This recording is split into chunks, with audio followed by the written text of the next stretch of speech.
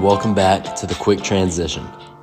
The Clippers lived to see another day after winning Game 5 in Phoenix, 116-102.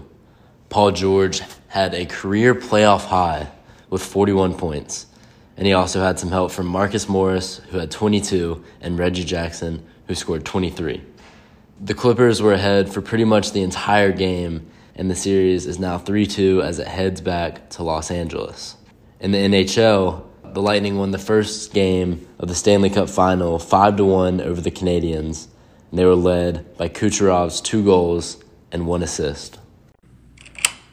My lock of the day win streak continues as I have now gotten my last 4 locks of the day as the Clippers covered the 7.5-point spread, and they won their game against the Suns last night.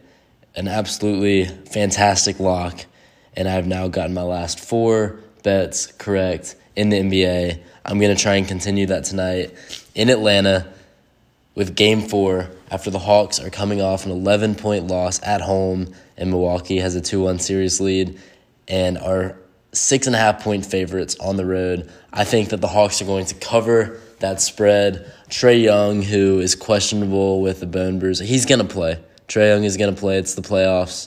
He's going to lay it all on the line like he always does. I do not see him and the Hawks potentially giving Milwaukee a chance to close it out at home in Game 5. I think that they are going to play well and rebound from a poor offensive night in Game 3 where they only scored 102 points. Trae Young had 35, but he did not have much help as John Collins only had 13.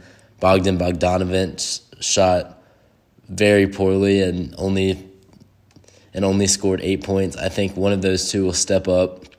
Kevin Huerter could step up as well. The Hawks have a lot of shooters, and they did not shoot well last Sunday night. I think that they will bounce back and get this Game 4 win. They'll definitely cover the 6.5-point spread in my mind.